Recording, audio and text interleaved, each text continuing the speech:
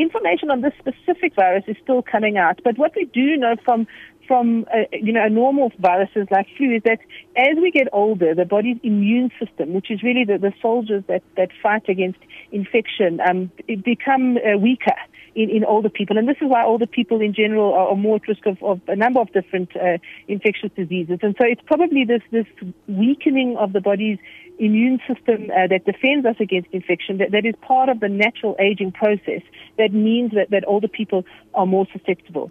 The other thing that can make older people more susceptible is that older people are more likely to have problems like heart disease, like lung disease, like diabetes, because these diseases are more common in older people. And so again, that weakens the body's ability to fight infection.